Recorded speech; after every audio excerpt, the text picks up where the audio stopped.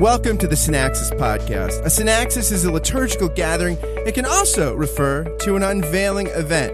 The Synaxis Podcast is a weekly gathering hosted by yours truly, Scott Jones, for the purpose of finding the life-giving, healing word of the gospel and the words of the weekly lectionary passages. Join myself and a guest each week as we explore the lectionary text together. This is the place for gospel-rich, grace-saturated, and a properly worldly lens on the week's lectionary passages, all in 25 minutes or less. My guest is Glenn Stallsmith. Glenn is a pastor who serves 2 United Methodist churches in rural North Carolina. He's also a THD student at Duke Divinity School. For 12 years, he lived in the Philippines, working as an ethnomusicologist with Wycliffe Bible Translators. He's also the reviews editor of Global Forum on Arts and Christian Faith. I give you Glenn Stallsmith.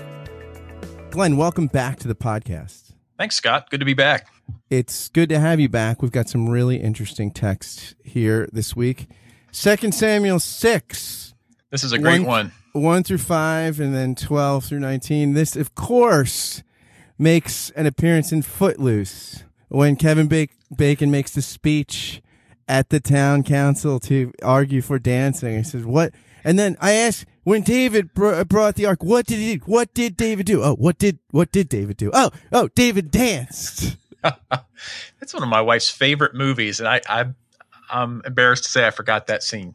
There was a guy from the Howard Stern show, Benji, one of the guys that works as a writer. He went into a town hall meeting in Brooklyn or something. They were debating a community center, whether it should be built or there's some civic meeting. And he just walked up to speak and he just read the Footloose speech. It was so awesome. I would love to do that, like a town council meeting, just to read Kevin Bacon's speech. Wonder how many degrees of separation there are between Kevin Bacon and King David. It's a good question. So this is interesting, right? We have David here. He gathers the chosen men of Israel, 30,000. Yeah. And they set out and went from Bezel, Judah, to bring up from the ark of God, which is called by the name of the Lord of hosts, who is enthroned on the cherubim. This, of course, is what burns the faces off all the Nazis at the end of Raiders of the Lost Ark. Yep, precisely. It's a very powerful weapon of war. Yes. And they carried this ark out on a new cart and brought it to the house of Abinabad, a son of Saul. Which was on, exactly. And then they bring it up from the house of Obed. Wait, now that's interesting, right? There are 2 houses, it seems. What is Obed Edom? Okay. So here we have, is there a tooth, and brought it out of the house of Abi? Oh, son of Saul. So they brought it out of the house, and they brought it. I guess, did they park it? Yeah, there's 2. Because there's a big donut hole here in this lectionary reading, right? Which, of course, if you're like me, you first read the donut hole and see what's being left out, which in this case really is the best part. So you have this very warlike procession, 30,000 people, all kinds of instruments. And this makes my ethnomusicologist senses perk up. We talk about songs, lyres, harps, tambourines, castanets, and cymbals. So this is a big deal, right? And instead of carrying the ark like Moses and Joshua did on the poles that were crafted for that purpose, they put it on a new cart and they have an ox draw it in. So there's some kind of liturgical innovation happening here. Somebody thought that this was a good idea, perhaps to go along with the martial scene of bringing an army in. We have to speculate a little bit about that. The worship committee must have been fighting. Yeah. They had something to prove, apparently. So Uzzah, a grandson of Saul, son of Abinadab, puts his hand out to steady this cart that wasn't doing such a great job of holding the ark, and he gets struck dead. David gets discouraged or angry or terrified, depending on your interpretation of that, and so he parks it in Obed-Edom and leaves it there for 3 months. And so if you pick up the reading where the lectionary says at the end of verse 12, it looks like it's one continuous procession, but really there's been this... Right, there's a drop-off. There's this 3-month interruption while David, I don't know, gets his courage back or whatever, but comes back and leads a very different kind of procession to the city. This is a much more worshipful environment. There's only a trumpet, not a whole host of instruments, seemingly many fewer people, although we don't have a number. I think the whole spirit of it is very different. So something happens. There's a reckoning there in that 3 months for what. So let me tell you what Peter Leithart says about this. This is interesting, intriguing. Because of the failure of the first attempt to bring the ark to Jerusalem, David put the ark in the house of Obed-Edom. Though some believe that Obed-Edom was a Levite, the weight of the evidence is against this. He is called a Gittite, and everyone else called a Gittite in the Old Testament was from the Philistine city of Gath. Several other places have Gath in the name, but they are obscure, and one would expect some further explanation if another city were intended. Further, his name meant servant of Edom, which would be an odd name for an Israelite, to say the least. More generally, David had close ties with the Philistine city of Gath. He had been a vassal to Asich for a time, and 600 Gittites were in his army. Obed-Edom, in short, was a Gentile. Instead of bringing plagues, as it did during its sojourn in Philistia, the ark brought blessing to Obed-Edom. Noting the Lord's favor to a Gentile, David was provoked to jealousy and decided to have another go. So he was jealous. Yeah, it's interesting. Okay. Yeah, and so, and then of course, an important development here is his relationship with his wife, Michal, in response to the second procession. Yeah, because she is really upset with him. I mean, dancing naked sometimes. Or do you think she's upset that her nephew got killed in the first procession? She might be upset at that too. I mean, people tend to be picky even about nephews, even if it's not immediate. Doesn't it seem like this whole book so far of 2 Samuel is about the elimination of the line of Saul? It is. And, it's interesting. It's interesting because you have these cycles, right? Where you have, like, cycle 1, there's a battle for Jerusalem, right? In chapter 5. Mm-hmm. And then there's a house built, the family palace. Then there's a battle with the Philistines, right? Later in chapter 5. Then there's Yahweh's house is built. And then in chapter 8, you have a bunch of various wars. And then the idea is what's built is a royal household in 8:15 through 18. So this is sort of part of that, this kind of building stuff, I would suppose. Yeah. And I think, Michal does seem to be a tragic figure in this. And one of the results of this is that she never has heirs. Because of her disdain for David, he makes sure that she never produces progeny, and therefore another dead end in the family line of Saul, which I think is one of the underlying stories that's being told here all throughout 2 Samuel. And we don't get her rebuke in this reading, but subsequent there's a rebuke, right? And a response for David. Yeah, well, the parallel passage for this is 1 Chronicles chapters 13 through 15. And so sometimes it's hard to, there's not a lot of differences, but at least the sequence of how the story is laid out is different in both of those. So sometimes it's hard to remember where these details are coming from. So Lightheart response summarizes interestingly. This is a great commentary, by the way. It's called A Son to Me, an exposition for 2 Samuel. I love this commentary. He says that David was not dancing before the young ladies, he argued, but before the Lord, rejoicing because the Lord had chosen him above Michal's father and all his house. Sharp words which surely stung Michal deeply. Second, he redefined honor and shame. He might have embarrassed her today, but he was willing to be even more embarrassing. He was willing to be lightly esteemed and humble in his own eyes, so long as he shamed himself before the Lord. Before the young maidens, those at least who have real discernment, he would be honored for his humility. Yeah, verse 22, which is after the election assigned, says, I will make myself yet more contemptible than this, and I will be abased in my own eyes, but by the maids of whom you have spoken, by them I shall be held in honor. Yeah, so, when we go low or they go low, like we go high. We can dance if we want to. We've got all your life in mind. As long as we abuse it, never gonna work out right. I say we can dance if we want to. We can leave your friends behind. Cause your friends don't dance, and if they don't dance, well, they're no friends of mine. I say we can dance, everything's out of control. Let's go on to Ephesians. Ephesians chapter 1. Yeah, this is this great sort of predestinarian verse, right? That God chooses us before the foundation of the world. So we get 7 weeks of Ephesians, I think, and this is the first week. So some of our listeners might be ready to do an Ephesians series and get kick-started this coming Sunday. Who is it? Martin Lloyd-Jones had 5 volumes on Ephesians. He preached. Oh, yeah. He had it's pretty long. You have esteemed preacher from England. Yeah, this is an interesting passage. Almost every Presbyterian I know starts salivating at the opportunity to talk about Ephesians 1. So, Scott, you go for it. Tell us about election. Well, it's really interesting. I want to read from a Catholic author, Edward T. Oakes, who he's a blessed memory now, but he was a Jesuit. And he wrote this great book called A Theology of Grace in 6 Interventions. and in Six Controversies, rather, a theology of grace in Six Controversies. And the controversies he looks at, and he's trying to have reproach more nature and grace, sin and justification, evolution and original sin, free will and predestination, experience and divinization, and Mary, mediatrix of grace. These are great, really rich theological essays. And on free will and predestination, he has this great summary statement of what Ephesians 1 ought to really, he thinks that's one of the classic texts, right? And he has the sense then that this is what it ought to be all about. Predestination then is really the resulting realization that comes upon believers when they reflect how graciously they have been received and accepted by God, and how the circumstances that conspired to lead them to believe were not of their own doing, were not, in Aristotle's phrase, up to them.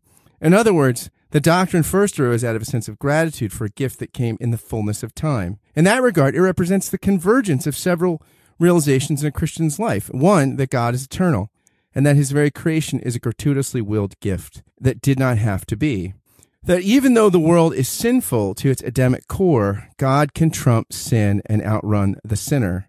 3, that among the mass of human beings on the globe, I, for reasons that have nothing to do with my merit, for I did not even choose to be born, let alone where or when, have been given the grace to know of this decision of God to outbid human sin. And 4, that the spontaneous response to this accumulating set of realizations can only be gratitude. This virtue, gratitude, is the core of Paul's doctrine, a gratitude that, at least in his case, is so powerful and overwhelming, it spills out in the extraordinary paean in Romans 8.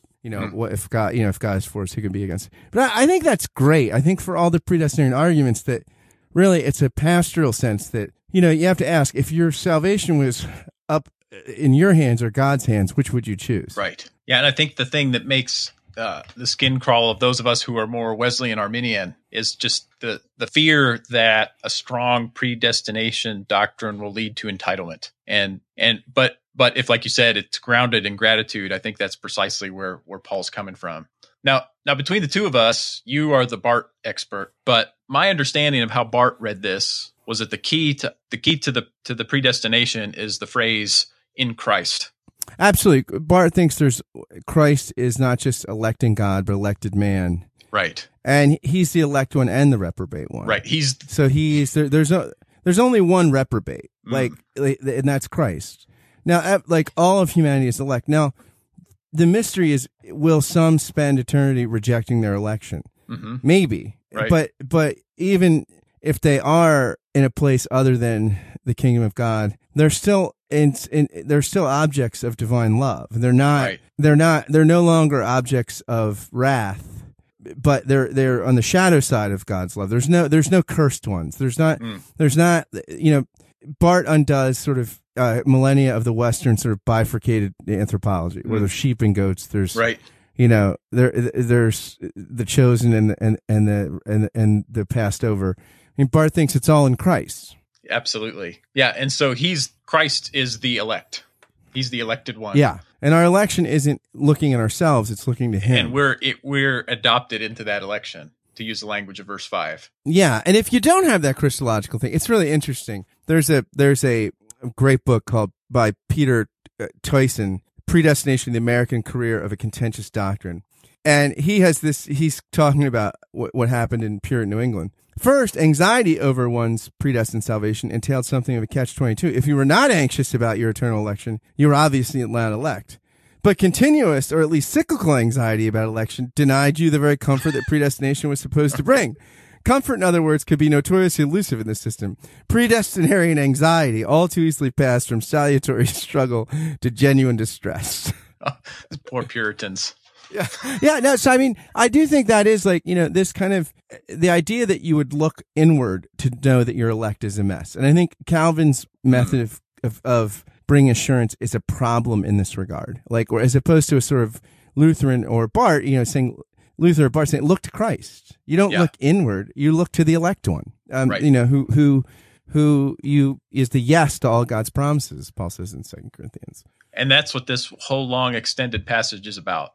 And a lot of the English translations really chop it up to make it readable sentences, but this is only one or two sentences in the Greek, I believe. These verses 3 through 14. It'd be great to try to read it that way. If you had a lector or if you prepared yourself to read it in worship on Sunday, to just kind of do it breathlessly from start to finish, because that's really how it reads.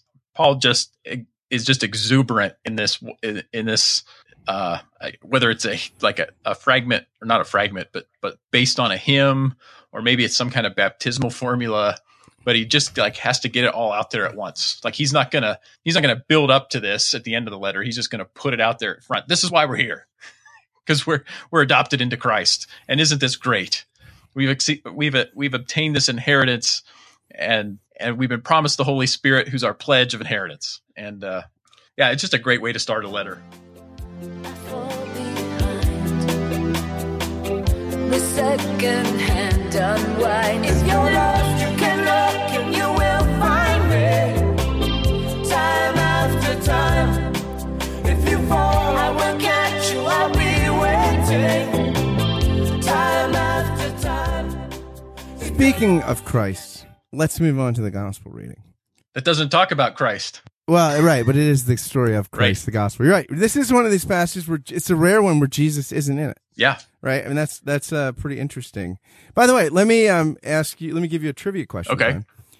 Gina, who's the only New Testament character we have a visual rendering of? I don't know. Boy, you're not going to be my lifeline for Bible No. trivia and millionaire. It's Salome. It's the one who danced here Okay. for Herod. They found a coin that had her rendering on it.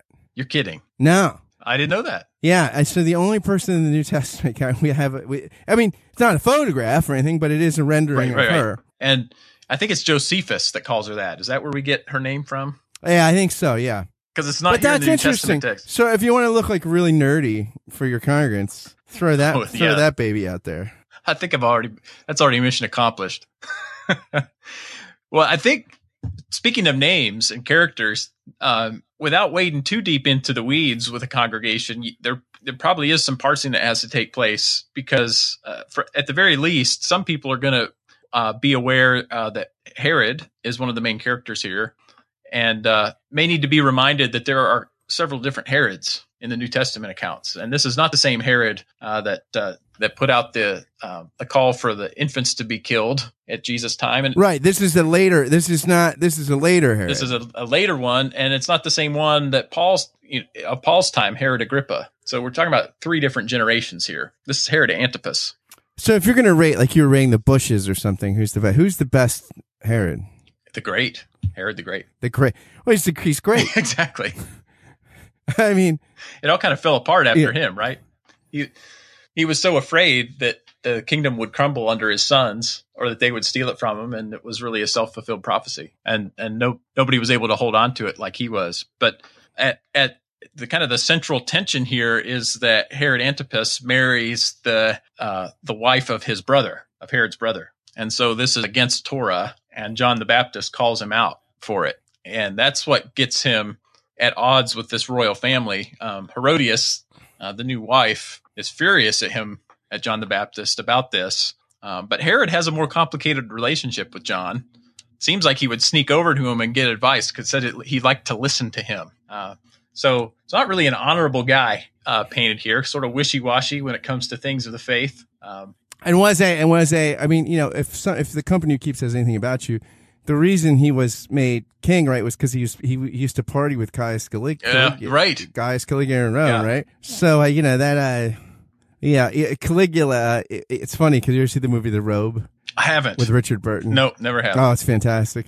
The guy that plays Caligula. I mean, do you mean Tribune Galley, this dead Jew? And he overplays. It's very Hollywood, but he's this great Caligula. Richard Burton is amazing in that film. But yeah, so you have something, and he seems to kind of find John the Baptist intriguing. Yes. And yet he doesn't have much nerve. And it's interesting here too. So it's interesting because there's this tortured relationship with John, right? He's the one that inaugurates Jesus, and yet in Matthew, at least by the time he's in prison, he's wondering, did I get it wrong? Mm-hmm. And it's funny because in Matthew 16, I love that passage. I found a Bible tract once. It was called "Blessed is he that doesn't take offense." It was amazing.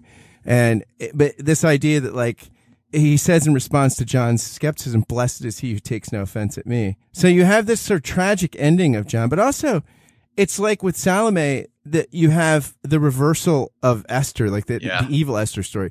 Like Esther uses her beauty and her charms to save the people, and she gets this great offering, and gets coaxed into asking for John the Baptist's head on the platter. So it's sort of the squandering of opportunity for redemptive influence. Nice, yeah. And what raises, because this is one of the only flashback scenes we have in the New Testament, right? Yeah, it's but what brings it about is that Herod gets paranoid because he hears these stories of the power of Jesus' disciples going out on mission and hearing about the things that they're doing, casting out demons, curing the sick, and he immediately fears that he's being haunted by this man he put to death wrongly, and that John has come back from the dead. I think the version I have in front of me says resurrected. I'm not sure. I think there's some contention about whether that's the right translation, whether we're talking about an actual resurrection or more of a spiritual haunting. But in any case, it's really the work of Christ that brings us to this flashback in the first place, and that's what gets Herod thinking about what he did to John. It's interesting too, Craig Keener in the Erdman's lectionary commentary, which is fascinating. It's a great series of just on the readings, say the first reading, second reading, third reading. It's great for any lectionary preacher. But he says that the verses that immediately surround our story tell us about discipleship. In this context, Mark devotes only 3 verses to the victorious public ministry of Jesus' followers, while discussing in much greater detail the suffering of Jesus' forerunner. This is because the disciples do not yet realize the cost of their ministry. The prophet John's suffering foreshadows the suffering of Jesus, which in turn foreshadows that of his disciples. And it is interesting here that, the disciples, Mark is probably the book maybe where the disciples are painted least competently, right. One could argue. And you have John's disciples have the good sense to bury him respectfully, but Jesus' disciples don't even do that. They scatter.